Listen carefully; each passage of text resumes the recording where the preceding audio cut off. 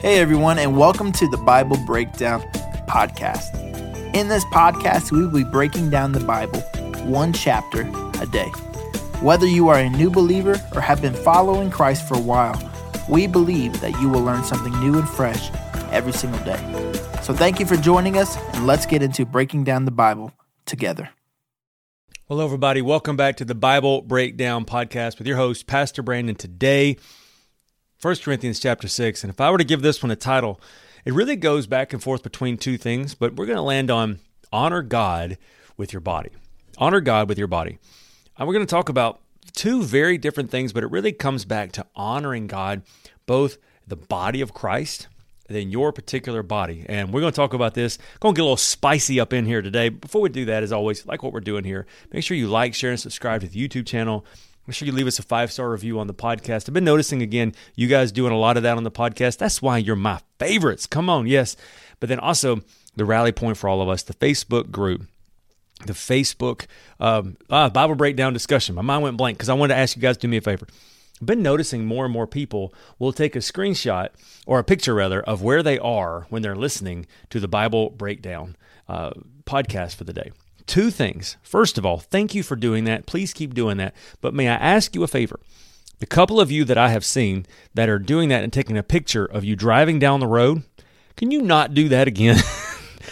I want you to live a long and fruitful life. And if the last picture we get on your camera roll is you taking a picture of that's not going to make me feel good. So please, not while you're driving, but otherwise, I'd love you to take a picture. This is where I was when I listened to the Bible Breakdown podcast and then posted. Thank you so very much. All right. Well, if you have your Bibles, you want to turn them with me to 1 Corinthians chapter 6. I want to tell you about something that happened to me. When I was 15 years old, I decided I did not want to work on a farm. I did that for a little while, realized that wasn't for me. I went to go work at a place called McDonald's. And it was amazing to me how quickly I could spend my parents' money. When we go on vacation, we're doing whatever, I was always wanting to go out to eat. I was always wanting the souvenir, always wanted the things.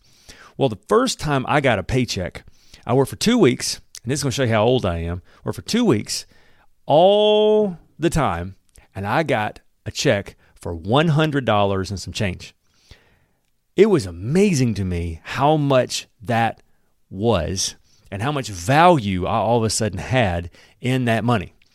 I went from wanting to eat out all the time to where I don't want to eat anything out. Let's eat at home. You know why? Because that stuff costs money. And I remember my parents getting so tickled. They're like, well, yeah, it's always cost money. It's like, yeah, but it's my money now. I don't want to spend this money. And it's one of the things that was so crazy was now that I realized the value of how much money it cost me. And I'm sitting here going, I'm going to have to work for 4 hours to pay for that meal. No, thank you. I'm not going to do that. You know, and it's amazing how once you realize the value of something, you treat it differently. Well, that's the two things that Paul is going to talk about. The first half of this, he's going to talk about what happens when we have division among our brothers and sisters. And don't forget, the theme of the 1 Corinthians is a divided church is finding harmony, finding out how to get along. And one of the things that Paul has been doing, remember, is he's been setting this foundation of, man, we're going to rally around God, rally around the things of God. Don't forget that I'm your spiritual mentor. I'm your spiritual father. You've put me in that position, so I'm going to father you for a little while. And yesterday, he just put his hand on his hip and he's like, who have you been hanging out with? Well, today, he's going to say, what are you doing? What do you think you're doing? These are not outsiders. These are your brothers and sisters in Christ. And so he's going to remind them of the value of our brothers and sisters in Christ and how we should try to treat one another. And then he's going to talk about the value that we have over our bodies. And so let's look at this.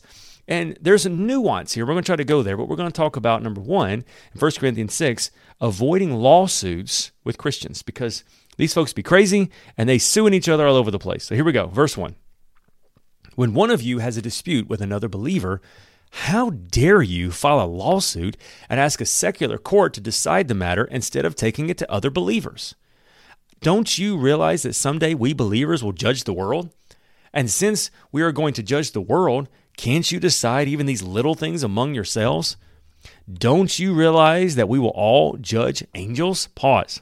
What does that mean? Well, right now, you have God, below God, you have angelic beings, spirit beings, and then below that, you have people, as far as in rank of power and authority, that kind of thing. Well, and really you could be really close there between angels and people, even though angels are far more powerful than us. When we get to heaven, then we will be seated in heavenly places with Christ, and we will have authority in that hierarchy over angels, even though in heaven it's not going to be the same thing, and they're not going to serve us. But it's saying you will have positional authority over angels at that point. So what Paul is saying is since God is preparing you and perfecting you for that day, why are you arguing? Like why don't you try now to have wisdom with one another? So let's keep on going. So you should surely be able to resolve any ordinary disputes in this life. If you have legal disputes about such matters, why go to outside judges who are not respected by the church? I am saying this to shame you. Isn't there anyone in the church who is wise enough to decide these issues? But instead, one believer sues another right in front of unbelievers. Even to have such lawsuits with one another is a defeat for you. Why not just accept the injustice and leave it at that? Why not let yourselves be cheated? Instead, you yourselves are the ones who do wrong and cheat even your fellow believers. Don't you realize that those who do wrong will not inherit the kingdom of God? Don't fool yourselves. Those who indulge in sexual sin or in worship of idols, committing adultery, or male prostitutes, or practice homosexuality, or are thieves, or are greedy people, or drunkards, or abusive, or cheat people, none of these will inherit the kingdom of God. Some of you were once like that, but you are cleansed, and you are made holy, and you're made right with God by calling on the name of the Lord Jesus Christ by the Spirit of our God. And so Paul is saying, why are you fighting so much? Why don't you go to one another and try to make a resolution without immediately going to outside counsel?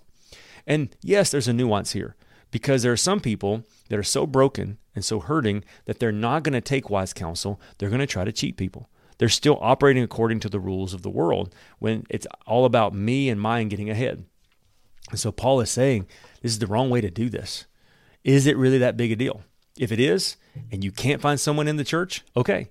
But if you can, try to establish and try to deal with this within inside the church community. And once again, that's not always easy, but he is saying you should at least try. But then notice what he also says. He says, those who indulge in these sins. Now, he includes all of these, such as homosexuality, thieves, greedy people, drunkards. So he's not saying those who struggle, it's those who've given in to these kinds of sins. So one of the things we have to remember is that God knows that we're not perfect, that we're constantly growing in freedom. And so if you mess up and you sin, then that's what forgiveness is all about. So he's saying those who sin in these ways and celebrate these sins, those are the ones that haven't truly given their lives over to Christ and allow him to heal them from the inside out. And then he pivots to this. So first he's saying, honor the body of Christ. Now he's going to say, honor God with your body. Verse 12, you say, I am allowed to do anything, but not everything is good for you. And even though I'm allowed to do anything, you must not become a slave to anything. You say, food is made for the stomach, and the stomach for food. This is true, though someday God will do away with both of them. But you can't say that our bodies were made for sexual immorality. They were made for the Lord, and the Lord cares about our bodies. And God will raise us up from the dead by his power, just as he raised our body, our Lord, from the dead. Don't you realize that your bodies are actually parts of Christ? Should a man take his body, which is part of Christ, and join it to a prostitute? Never. And don't you realize that if a man joins himself to a prostitute, he becomes one with her? For the scriptures say the two are united into one. But that person who joins with the Lord is one spirit with him. Run from sexual sin. No other sin as clearly affects the body as this one does. For sexual immorality is a sin against your own body. Don't you realize that your body is the temple of the Holy Spirit who lives in you and was given to you by God? You do not belong to yourself, for God bought you with a high price. So you must honor God with your body. And so that's what I was saying earlier, is that when I first got my job, or before I got my job, I didn't care. I spent all the money I wanted, whatever, because it wasn't mine. But then when I got a job and I was able to then see the value, man, that was hard-earned money. I wasn't so quick to spend it.